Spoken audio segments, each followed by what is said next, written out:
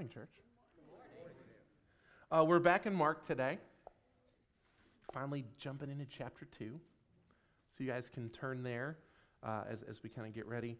If you don't have a Bible this morning, there are house Bibles at the end of each row. All you got to do is give an awkward look or a poke to the people near the row, and they will get you one. If you don't own a Bible, we value the Word of God here at Red Tree, and we would invite you to just grab one of those and take it home.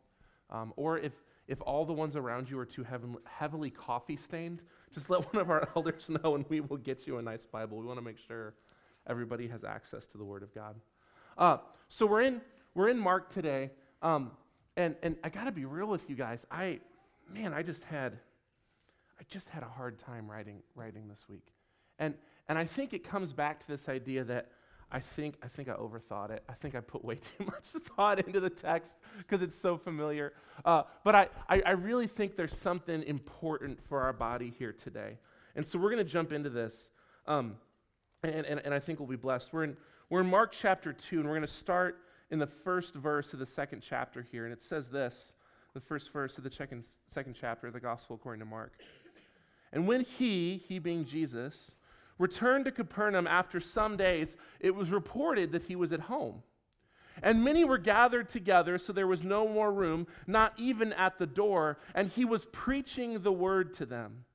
And they came, bringing to him a paralytic carried by 4 men, and when they could not get near him because of the crowd, they removed the roof above him. And when they'd made an opening, they let down the bed on which the paralytic lay.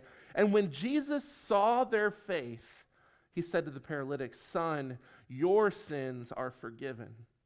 Now some of the scribes were sitting there questioning in their hearts, "Why does this man speak like that? He is blaspheming. Who can forgive sins but God alone?"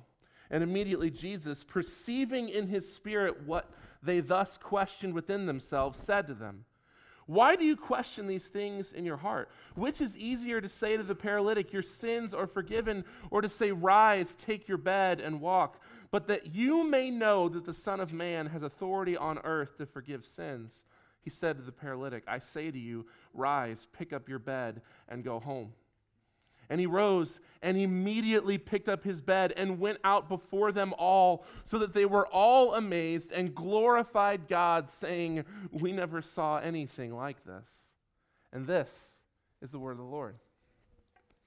So this is a familiar story to a lot of us. I know I say that a lot, but it's just the reality when you're studying one of the gospel narratives that you end up hitting these stories that are really like just kind of Sunday school fodder. And if you grew up in the church or spent a lot of time in the church, like this story, I don't know if you guys can see this, like this has every element necessary for a good flannel graph, right? Like there's Jesus, there's a miracle, there's some kind of weird quirky hook, like there's the whole thing with the roof. Like this is just perfect Sunday school fodder, which is not a bad thing, but what it can do is, for those of us who are more churched in our history, we can get numb to stories like this. And so I know some of you in the room are like, "I didn't grow up in Sunday school, I'm not numb to this story." Awesome. For the rest of you, let's try and channel our inner, "I didn't go to church growing up" this morning, right? Let's try and look at this story afresh. I think we'll benefit from it if we do. Really quick, to kind of bullet point out this story so that we can get into some of the meat. The short version of this is, Jesus, if you remember, he's been out traveling throughout all of Galilee preaching, right? So in our last chunk of the text, there was this moment where people were crowding around Jesus in Capernaum for healing, and he steps back and he goes, "Hey, listen, I'm going to go ahead and just leave and not keep healing these people because I came here to preach. And so I'm going to go throughout all the villages and preach," right? Like that's kind of the deal. He's spent an amount of time traveling around the whole region of Galilee, preaching, and now he's returning home to his home base in Capernaum. And this doesn't really matter, but just in case you're the person who reads your study notes in the Bible, there is some debate when it says Jesus returned home about whether he returned back to Peter's home that we read about in the beginning of chapter 1 there, or if he actually had purchased a home in Capernaum, which is really weird to think about, right? It's weird to think about Jesus having a house in a city that people vandalized. But you could read that either way, and there's scholarly arguments for it. I don't think it really affects our interpretation of the story, although some people think it does, which is why you'll see it in your study notes sometimes. But the point is, Jesus' home base is in the city of Capernaum, and so he has returned home after a season of extensive preaching, teaching, and healing around the region. And as soon as he gets home, the crowds figure out he's home, and they rush around the house again, and it escalates. And if you read back in 1:33, it says the whole city gathered around at the door. But now it says there are so many people you couldn't even get to the door, right? The crowd is bigger than it was last time. They're gathered around the house, and Jesus is essentially just hanging out at home preaching to the crowds that are there. Well, the crowds keep gathering, they keep getting bigger, and it gets to the point where this group of friends bring their paralyzed friend to Jesus to be healed, and they can't actually get to him because of the crowd. So being the reasonable and thoughtful young men they are, they decide to cut a hole in the roof and lower him down. Which, by the way, can you think of a choice of action that is not more stereotypical group of guy friends thinking, right? Like, we'll come back to that in a minute, but I just want to point out that seems ridiculous until you think about it for about 30 seconds and you think, yeah, what would a group of 5 20-year-old guys do with presented that problem? They would cut a hole in the roof. So they cut a hole in the roof, they lower their friend down. Jesus responds by forgiving the guy's sins. These religious leaders who are there to hear Jesus' teaching, presumably, and we'll actually find out this in detail later on in chapter 3, but Jerusalem is sending religious leaders to hear Jesus' teaching, to weigh it, because he's gaining more of a following, and they want to see whether or not he's a heretic. And Jesus proclaims the forgiveness of this guy's sins, which those religious leaders then determine to be heresy. And so they're sitting there in their seats going, what the heck, this guy's blaspheming. And Jesus then calls out their thoughts, which, can you imagine that, by the way? If we're sitting in here and just one of the pastors just like, I know what you're thinking. And just Gary Smith, I know what you're thinking right now. Sorry, Gary. Jesus calls out their thoughts and then goes, oh, you think I can't forgive this guy's sins? Well, how about I just heal him, right? And so he does that. The guy's healed. He gets up and walks out. And the story ends with everyone glorifying God, going, we've never seen anything like this. So here's what I'd like to do this morning. I want to walk back through this story slower so that we can point out a couple contextual things, a couple historical things that we might miss. I think that'll lead us to a really important point that Jesus is making. That'll take us to some reflections in the Psalms, and we'll end out our time this morning with Paul's teaching in the first chapter of Colossians, and it'll be good. So here's the first thing I want us to wrap our head around with this story. So Jesus is back home, and the crowd is huge, right? The crowd is bigger than it was in the middle of chapter 1, the first time when he left to go preach, right? Remember, we talked about that aspect that Jesus had essentially just spent a day just just healing over and over and over, assembly line healing this mob of people. And he gets to a point where he just says, this isn't why I'm here. I'm not just here to heal every sick person I meet. There's something bigger than this. And if you remember in 1 verse 15, when it talks about the message that Jesus proclaims, he's here to proclaim the kingdom is here, the kingdom is at hand.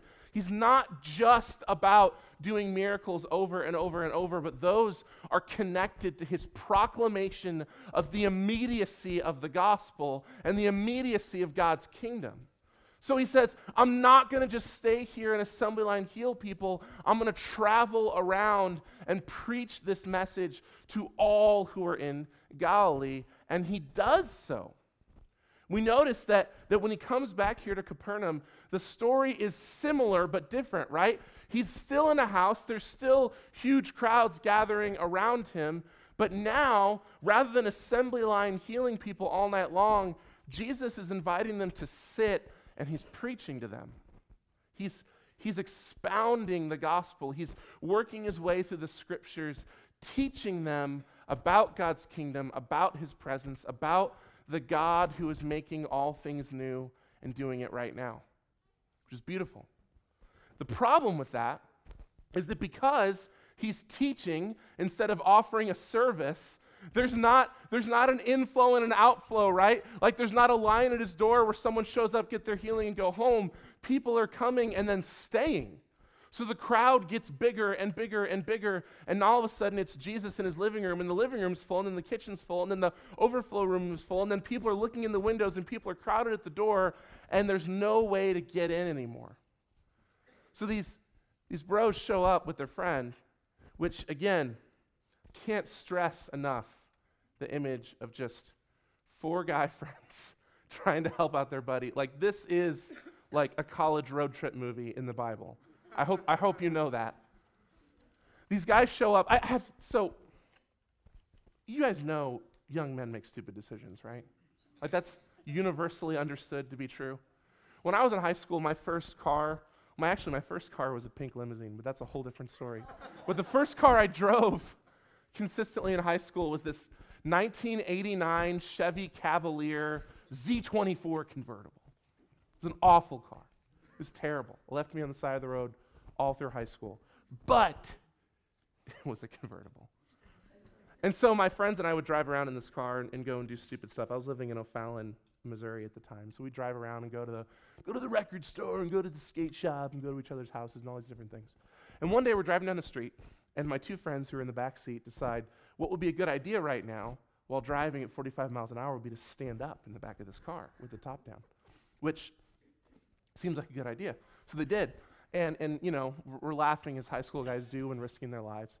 And one of my friend's hats blows off and lands in the street. And so we slow down and we get on the shoulder, and we're looking back at his hat in the middle of the street. This is Highway K, which is like a Manchester road, right? And we're looking at this hat in the street, and like, how are we going to go get it? I was like, let's just walk back and get it. And they go, no, drive down and turn around so we can get on the other side, right? So we drive down, we turn around, we're heading back, and my one friend goes, dude, don't stop. You just drive past it, and then I'll lean out the side of the car, and I'll grab it. And I go, that's a great idea. And then he says to my other friend, you hold on to my belt so I don't fall out. So he does. So he's leaning out the car, and his friend's behind him holding his belt, and he misses the hat. And what ensued was, not exaggerating, a half hour driving back and forth on this section of Highway K, leaning out the side of my car at 45 miles an hour, trying to pick up a hat out of this one lane. And then he finally got it, and no one died. But that's what we're talking about here, right? These guys show up with their friend, and they see the crowds, and they're like, man, we can't even get in there. But I can see him in there. Like, I know we can totally heal our guy. Dude, I've got this. Let's go up on the roof. There's no one up there. We'll cut a hole in the roof, and we'll lower him down. He'll be right there. What's he going to do? Say no at that point? Dude, you're right. So they drag him up there, and now really quick, you have to know, so these houses, right? These are for the most part actual like brick and mortar houses, but that's a little different than the way we think of it.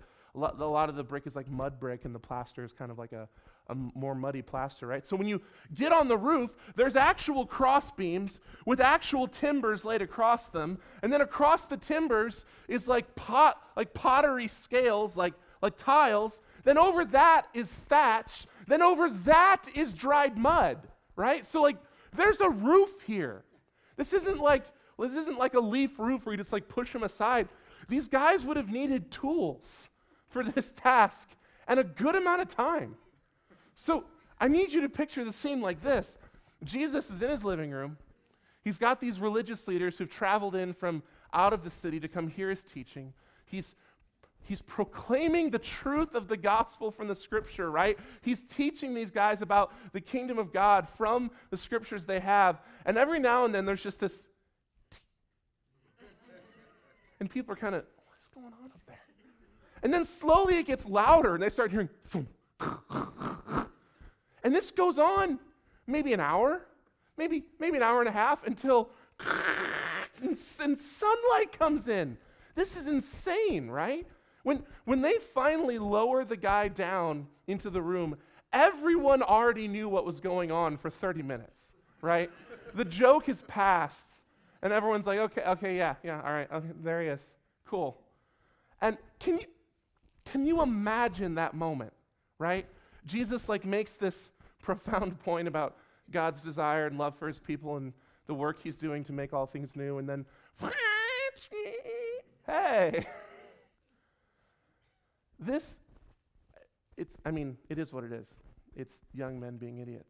But what I love is what happens next. You can almost feel that moment, right? Like when the guy's sitting there looking around and then all for the first time, the paralyzed guy is actually thinking about how dumb an idea his friends had. And he's looking up at them and they're going, he's right there. And he's looking around and there's all these religious leaders staring at him like, what are you doing? And he looks up at Jesus who's standing there, and you're just waiting for the moment of rebuke, right? You're just waiting for what the heck are you doing? You're fixing that. You know that, right? But that's not his response. His response is, he's astounded at their faith. I love that. I love that Jesus' response is not rebuke. It's not even like joy. It's just like, man, you guys you're determined. You're ready to get this done. And what I love is, it's not even the faith of the sick guy. It's his buddies. Jesus looks up at them and he's like, you guys are really into this thing, huh? And so he looks down at the guy, and rather than any form of rebuke, he says to him, son, your sins are forgiven. Now, I don't want to be too unspiritual while I'm preaching, but I think you guys can relate to me in this. That's kind of a disappointing response, right? I know that sounds terrible, but I want you to think about that for a moment. If you're this group of guys, if you're in this scenario, if you've just done what you did, and your buddy's sitting down there and you're like, finally, he's not even mad, like he's gonna heal him, and then he's just like, your sins are forgiven. The dude's still paralyzed. This moment where you're like, cool, right? This is a really, really interesting part of the story, and this is a piece I think we miss. Because Jesus here, contextually to the listeners, to the religious leaders there, we get a little image into the mind of the religious leaders, right? But to the audience, to the paralyzed man, to the friends, to the people at the door, this would have been an incredibly strange response. Because the reality is, contextually to the listeners, Jesus didn't just, it's on the one hand, it's kind of a bummer, right? That the guy is obviously there to get healed, and Jesus, who can obviously heal him, didn't. It's right off the bat, it's kind of a bummer. But beyond that, what Jesus actually offers to the guy is not anything anyone there was looking for. Jesus just solved a problem and answered a question that no one in the room had. And here's what I mean by that. We go really quickly to the religious leaders who call this out as blasphemy in their heads. They're like, what the heck? No one forgives sins except God. And that, by the way, was an important theological point at the time. When you think about a group of people who are being politically and spiritually repressed, right? The Romans don't just rule over them. They're not just their political leaders and not just their social leaders, but the religion of the people was intrinsically connected to the government. And so when the Romans ruled over the Jews, they intentionally blasphemed the scripture. They intentionally went out of their way to show, we haven't just beaten you militarily and conquered you socially, but we have dominated you spiritually. You are weaker than us and submissive to us in every possible way.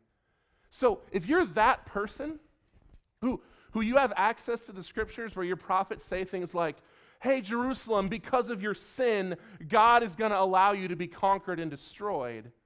If you're that person, the forgiveness of sins becomes an important theological issue, right? Because these people are experiencing what the scriptures declare to be the physical consequences of their sin. And at the same time, they have all these social powers seeking to delegitimize and blaspheme their holy scriptures. And so holding up orthodoxy specifically in the area of right and wrong, justice and injustice, sin and righteousness, was actually an important thing for the Jews of the day. And by the way, I don't want to get too far ahead of myself, but hopefully that strikes a mental chord for you to think about a religious person who feels like the culture is infringing on the truth of their spiritual beliefs and is delegitimizing the authority of their spiritual beliefs and is messing with their understanding of right and wrong, sin and not sin. It seems a little familiar, maybe. But these religious leaders are deeply concerned with defending orthodoxy. And what Jesus says goes against the orthodox teaching of the Scripture at the time. There was, in fact, when the rabbis of these days would talk about the forgiveness of sins, one of the phrases they would use in the teaching is, only God forgives sins. Not even the Messiah can forgive sins. Only God forgives sins. Because they understood the Messiah to be a human being. Just a normal person who's been anointed by God, the way the judges were, the way David was, the way Solomon was. They see the Messiahship not as deity, but just as a chosen person who leads the people back to the truth of Scripture. So, of course, the Messiah couldn't forgive sins, even though he's the most important person in their spiritual anticipation. He doesn't forgive sins. Only God forgives sins. And so in this space, Jesus, not so subtly, through the use of the imagery of Daniel, declares himself to be the Messiah and declares that the Messiah can forgive sins, which would have been blasphemous to those religious leaders who, in their hearts, were seeking to protect the orthodox teaching of Scripture in the face of a culture that was trying to marginalize and repress spiritual truth. Pushed all their buttons when he did that. But on top of that, it's unnecessarily confrontational on Jesus' part. And here's why. No one at that time was concerned about how they received forgiveness for sins. They were very concerned about who did the forgiving, and the hands of justice were in God's hands, not in society, not in Rome, not in the individual. They were in the hands of God. But in terms of actually receiving forgiveness, this is not something that weighed heavily on the hearts of the Jewish people. And the reason is really simple. They had access to the Torah. I don't know how often you guys hit up Leviticus in your morning reading plans. But if you read through the first 4 chapters of Leviticus, when he walks through, when God describes in detail the sacrifices for the people concerning sin, whether sins that were intentional or sins that were accidental, sins that were individual or sins that were communal, when they're spelled out, they always end with this line: he will be forgiven. And he will be forgiven.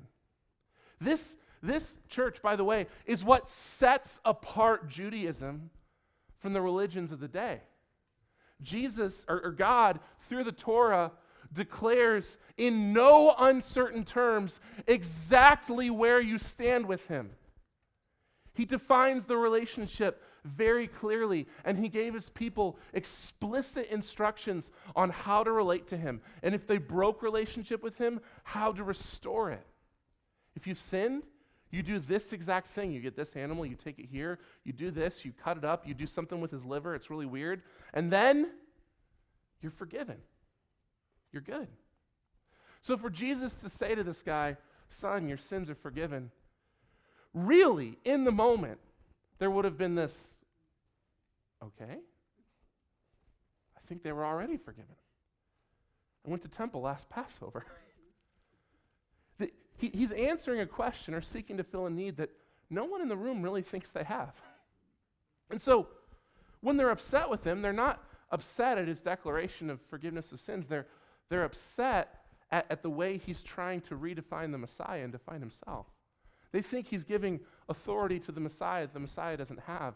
It seems like blasphemy. The religious leaders, they miss the implication of what he's even saying because it's not a question people were even asking. Now this is important for us. Because you look at what happens, right? He says this, the people don't really get it.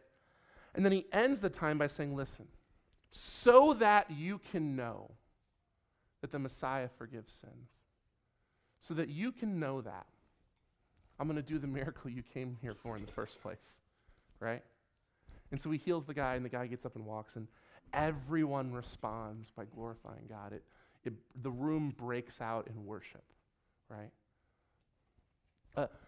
There's a theologian, P.H. Hunter, I think is his name, and he said it this way. He said, Jesus performed the visible miracle to give credence to the invisible miracle, right?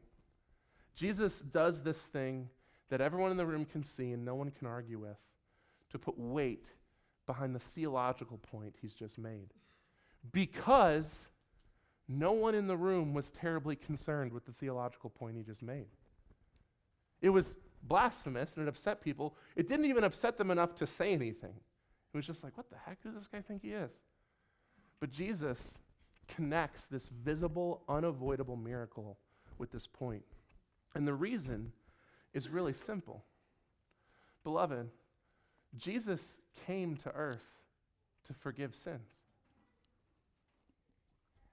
I can't stress that enough. Jesus came to earth to forgive sins. We see this. This is where Mark's brilliance as an editor and how he constructs stories comes into play. He's built this progression for us, right? Working through chapter 1 and making its way into chapter 2. Jesus, when he starts his ministry, he begins by proclaiming the kingdom, right? We see that in chapter 1, verse 15, 14 and 15. The time has come, the kingdom is at hand. And so, with the first taste we get of Jesus' teaching, Jesus' purpose is, God is doing something right now. Don't think, don't wait, don't plan it out. Stop what you're doing and get on board with what God is doing. That's where Jesus' ministry starts. And he starts doing these miracles, and people go, wow, this is crazy. God is doing something. He's healing all these people. And Jesus goes, no, stop the train. That's not what it's about. I'm here to preach and proclaim the word. Yes, the healings are a part of that, but I am here to proclaim the good news of the kingdom. And so you get, as chapter 1 goes on, this realization that this kingdom is more than just the alleviation of physical circumstances. Yes, Jesus is alleviating physical suffering, but there's something in this proclamation of the kingdom that is more than that is bigger than that. And now we get that more and that bigger. Jesus says, this isn't just about making all things new. I'm making all things new by way of forgiving sins. Now that is fire. Because, guys, it all comes back to sin. It all comes back to sin. Sin is what is broken in this world. Sin is what is wrong with the world. Sin is what bogs us down. It's the cancer that makes us self-motivated and terrible to each other, but it's also the thing that is destroying the very place we live. The earth is groaning, awaiting its restoration because sin has broken the creation. You see, God is the source of life. We see that throughout Scripture from Genesis to Revelation. God is the creator. Life comes from and is sustained by him. It is the connection, it is the intimacy with God that allows for life and existence to even happen.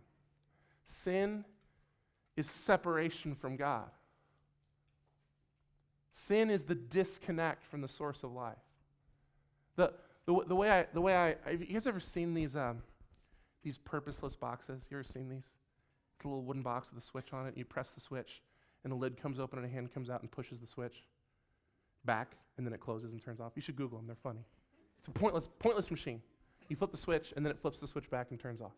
And that's how it works. Guys, that's sin. Sin is if you had a robot, just a cool robot, but you didn't have batteries, you plug into the wall, and the only thing he was designed to do when you turned him on was unplug himself, that would be sin. It disconnects the creation from the source of its life. If God is what puts life into creation, and sin has separated us from that, sin is killing the creation. It is destroying this thing that we call existence, piece by piece, day by day, minute by minute. Sin is what leads to natural disaster. Sin is the reason there are parasites that kill people. Sin is the reason there is illness and disease. Sin is the reason you are terrible to people you shouldn't be terrible to. It's killing everything. And Jesus came to earth to kill it. Amen. Come on. Jesus came to earth to forgive sins, to destroy the curse. You see, this is what I think we need to do with this today. And the reason I was torn over this is as I consider and as I reflect on our church as not only as a member but as a pastor, when I was thinking about this truth, this idea, Jesus came to earth to forgive sins. That's why he's here. And I thought about what do we do with that? I really became divided mentally as I thought about our church. And the reason is this. I think there's a decent chance that a good chunk of our church falls on two sides of a line that's presented in this story. In this story, we have multiple characters aside from Jesus, right? You have Jesus and you have the man whose sins he forgives. But then you also have these religious leaders, you have the man's friends, and you have the crowd. And here's what I'd like to do. I'd like to point out kind of these two pieces that I feel like there's a decent chance a good chunk of our church falls on either side of this dividing line. And then you can do the work of deciding if that's you or not. But here's the thing. I think a lot of us in this space right now as Red Tree really are these religious leaders in the story. And what I mean by that is we are deeply concerned with the truths of the gospel and defending the truth of orthodoxy. And yet, somehow, that concern with the truth of the gospel has numbed us to the weight of sin.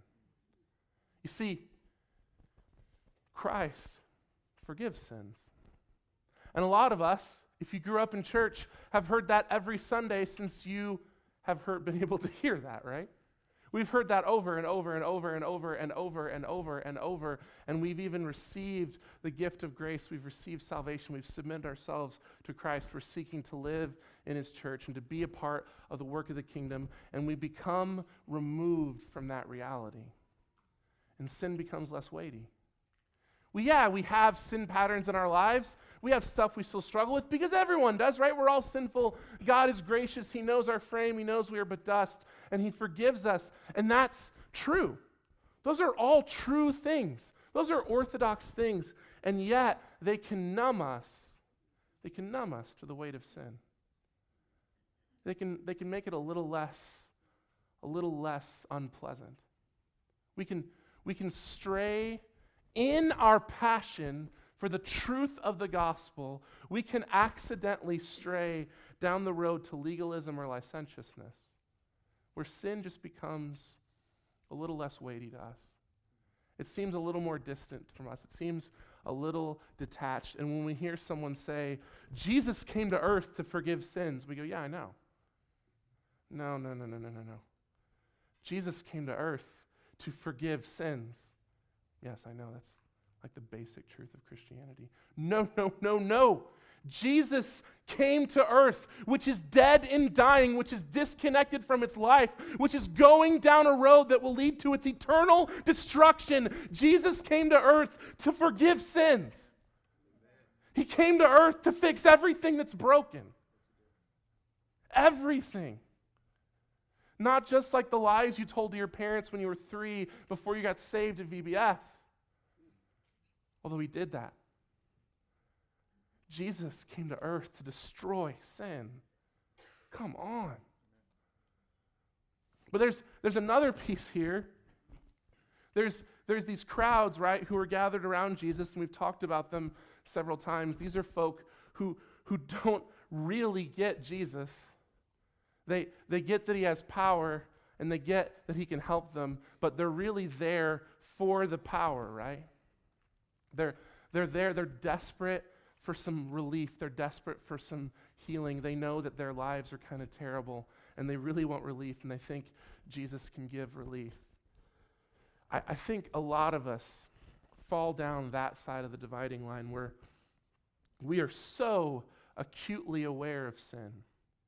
Or when I say that, I should say we are so acutely aware of a sin.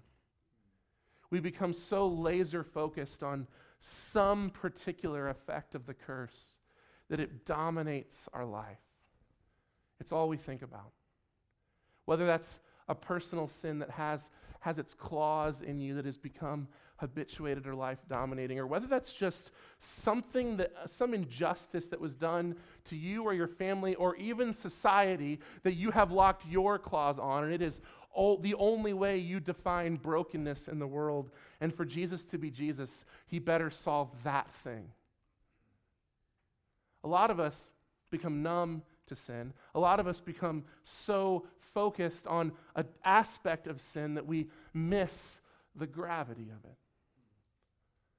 We miss the gravity of it through distance and numbness, and we miss the gravity of it through obsession and laser focus. We miss the gravity of it. There are few things less pretentious than referencing a church father in a sermon, but I'm going to do it real quick. C.S. Lewis, in his introduction to Athanasius' On the Incarnation, he said this. He's encouraging people to read old books. And the reason he says is because we need other people's perspectives. We need old perspectives. And I love the way he says this.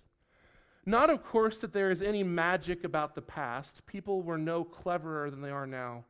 They made as many mistakes as we do. The difference is they didn't make the same mistakes.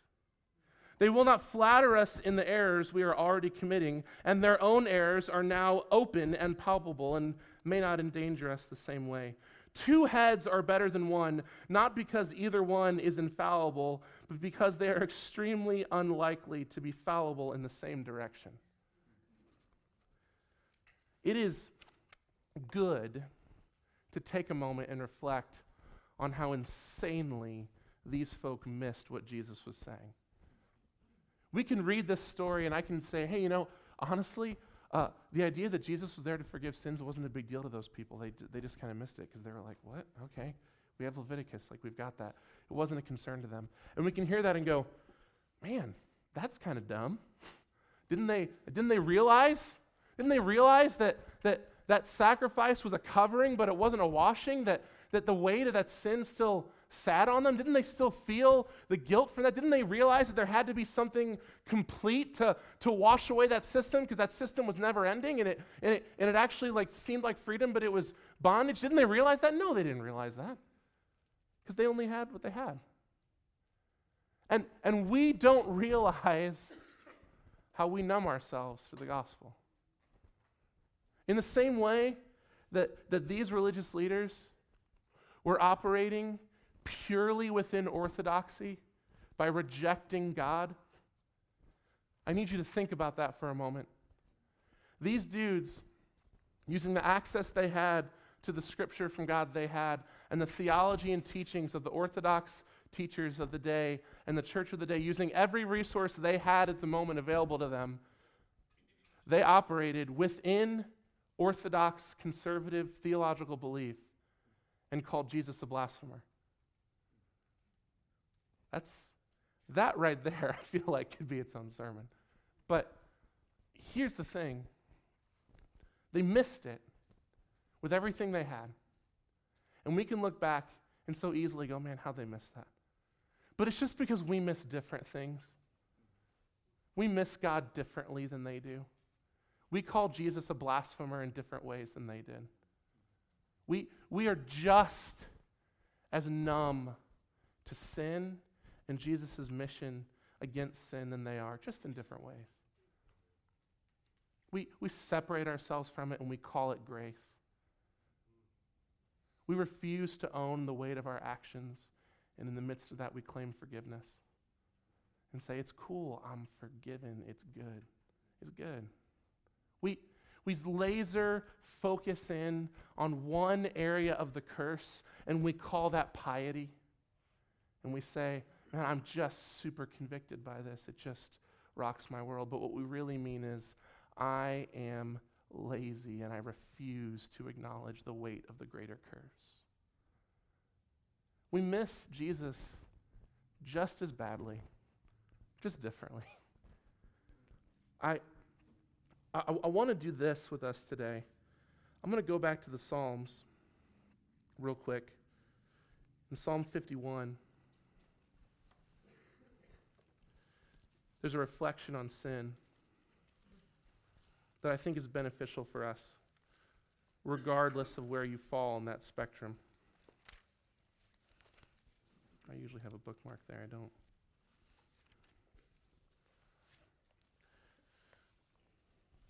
This is David's psalm of confession after his sins concerning adultery and murder and all those different things. It says this: "Have mercy on me, O God, according to your steadfast love, according to your abundant mercy, blot out my transgressions. Wash me thoroughly from my iniquity, cleanse me from my sin, for I know my transgressions. My sin is ever before me. Against you and you only have I sinned and done what is evil in your sight, so that you may be justified in your words and blameless in your judgment. Behold, I was brought forth in iniquity, and in sin did my mother conceive me. Behold, you delight in truth in the inward being, and you teach me wisdom in the secret heart. Purge me with hyssop, and I shall be clean. Wash me, and I shall be whiter than snow. Let me hear joy and gladness. Let the bones that you have broken rejoice. Hide your face from my sins, and blot out my iniquities. Create in me a clean heart, O God. Renew a right spirit within me. Cast me not away from your presence, and take not your Holy Spirit from me. Restore to me the joy of your salvation, and uphold me with a willing spirit. Then I will teach transgressors your ways, and sinners will return to you.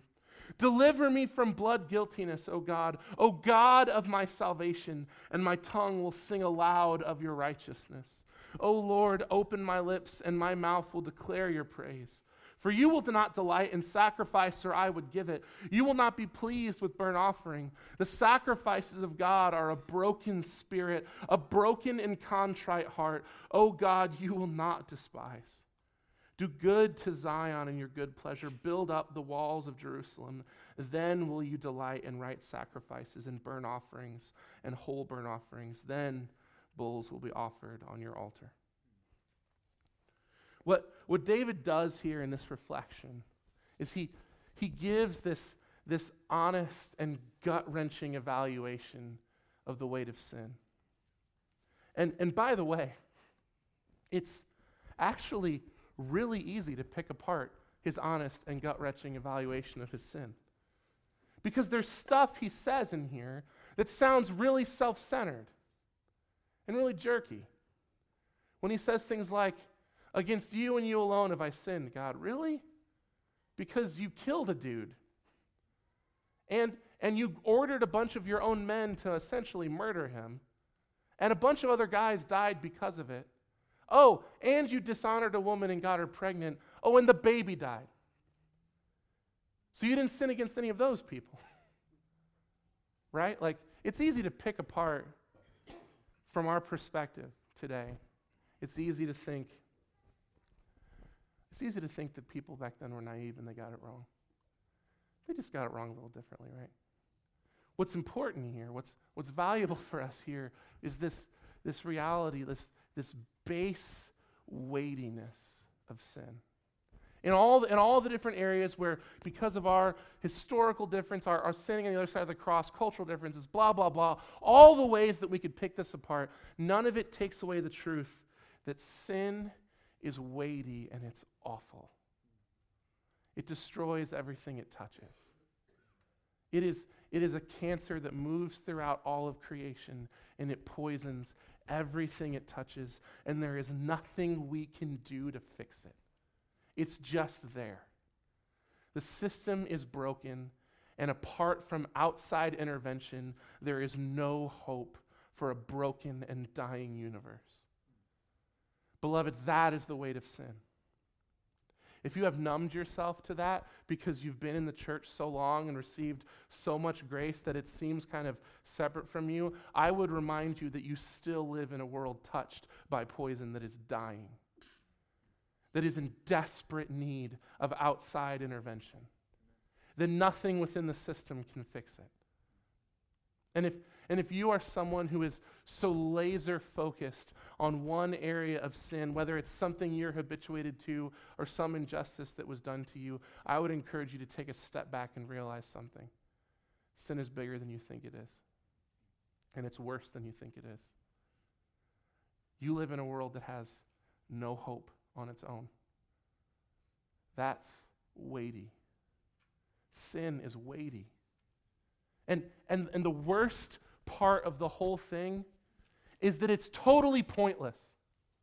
Jesus created this universe to not experience those things.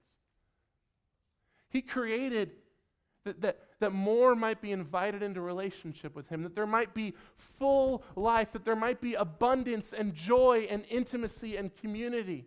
He created that there might be goodness.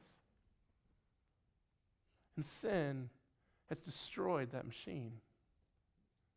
It has poisoned that vision. It has broken this beautiful creation. And you can't fix it. You can't fix it. You are just as poisoned as everything else in the machine. You are ravaged by sin. If you knew how ravaged you are by sin, it would crush you. Francis Schaeffer famously called human beings glorious ruins. He said that to see a human being is to walk into ancient ruins and see something that was once beautiful but is now destroyed. You are ravaged by sin. And there's nothing you can do about it. That's a bummer. The end. See you guys later. No, I'm just kidding. But God is forgiving sins. Jesus came to earth to forgive sin. Jesus entered into his creation to break the curse. Jesus came to earth to forgive sin. That the thing that has so ravaged you and everyone you love and everything that you hold dear has no power over him. The same way that you are powerless before the tide of the destruction of sin, death itself is powerless against our Lord. It has nothing that it can do to stop him. When Jesus came to this earth and he declared that the kingdom is at hand, he declared that sin no longer owned this creation. That curse will be broken, that his creation will be restored, and his children will be brought into intimate, restored relationship and life with him. This is the truth of the gospel. Jesus came to earth to forgive sins. I think of Paul's teaching in Colossians chapter 1, if I can get to it. And this is where we'll kind of bring ourselves down. I want you guys to hear this. This is in Paul's prayer for the church at Colossae that he hasn't actually been to yet. He's writing to them having just heard about them, and he says this. Where is it? I pray that you be strengthened with all power, according to his glorious might, for all endurance and patience with joy, giving thanks to the Father who has qualified you to share in the inheritance of the saints of light. He has delivered us from the domain of darkness and transferred us to the kingdom of his beloved Son, in whom we have redemption. That is the forgiveness of sins. He is the image of the invisible God, the firstborn of all creation. For by him all things were created in heaven and on earth, visible and invisible, whether thrones or dominions or rulers or authorities. All things were created through him and for him. He is before all things, and in him all things hold together. He is the head of the body of the church, the beginning, the firstborn from the dead, that in everything he might be preeminent. In him, all the fullness of God was pleased to dwell, and through him to reconcile to himself all things, whether on earth or in heaven, making peace by his blood at the cross. Beloved, Jesus Christ came to earth to forgive sins. Amen. Come on. I will end with this story. Matt Kreutzer reminded me of this story this morning, and I needed to hear it. There's in his book, Ragamuffin Gospel, a guy named Brennan Manning tells a lot about grace, and he has this line, a story he tells near the end. He's a Catholic priest, and he tells this story about a woman who is seeing visions of Jesus, and she tells her church authorities that Jesus has been speaking to her in visions, and the bishop who meets with her is a little thinks her claims to be a little dubious, and so he records the interaction like this. The bishop says, "Is it true, ma'am, that you have visions of Jesus?" he asked. "Well, yes." "Well, next time you have a vision, I want you to ask Jesus to tell you the sins that I confessed in my last confession." The woman was stunned. "Did I hear you right, Bishop? You actually want me to ask Jesus to tell me the sins of your past?" "Exactly. Please call me if anything happens." 10 days later, the bishop heard back from the lady, and he said to her, "Did you do what I asked?" "Yes, Bishop. I asked Jesus to tell me your sins you confessed in your last confession." The bishop leaned forward with anticipation. His eyes narrowed. "Well, what did Jesus say to you, ma'am?" "Bishop," she replied, "these are his exact words. I can't remember." Beloved, Jesus came to earth to forgive sins. That's your sins. That's everyone's sins. That's the sins that have destroyed this world, that poison it. He came to earth not just to forgive them, but to eradicate them, to destroy them, to where they have no presence. That to even bring them to his attention, he would say, "What are you talking about?" He's forgotten them because they're forgettable, because they're gone. Jesus, thank you, thank you, thank you. Thank you that you came to this earth to forgive our sins.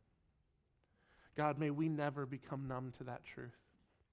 May there be no concern in our heart that seems so weighty that it pushes us away from your truth of your gospel that sin no longer owns this world. God, may the truth of your love for your people that breaks all curses and all chains and brings freedom, God, may that truth be so weighty on our hearts. May that never lose its flavor to us. God, may you burn that into our souls. May we, as the people in the house did, may we rejoice in your work because we've never seen anything like that. Because you destroyed those sins in our lives and in this world so utterly, God, we've never seen anything like that. May we rejoice and glorify you as they did. And God, to those in this room who feel enslaved to sin, who even as we've been talking about this, have been zoning in on that one thing that just seems like it owns their life, God, we ask that you would destroy that. God, we ask that you would bring about your freedom in this church and in this community and in this city, God. May you destroy sin in our lives and in our world. God, you came here to forgive sins. Thank you, thank you, thank you. Jesus, we love you. We know you're capable of these things, and we trust you to do them. So we ask them boldly in your name. Amen.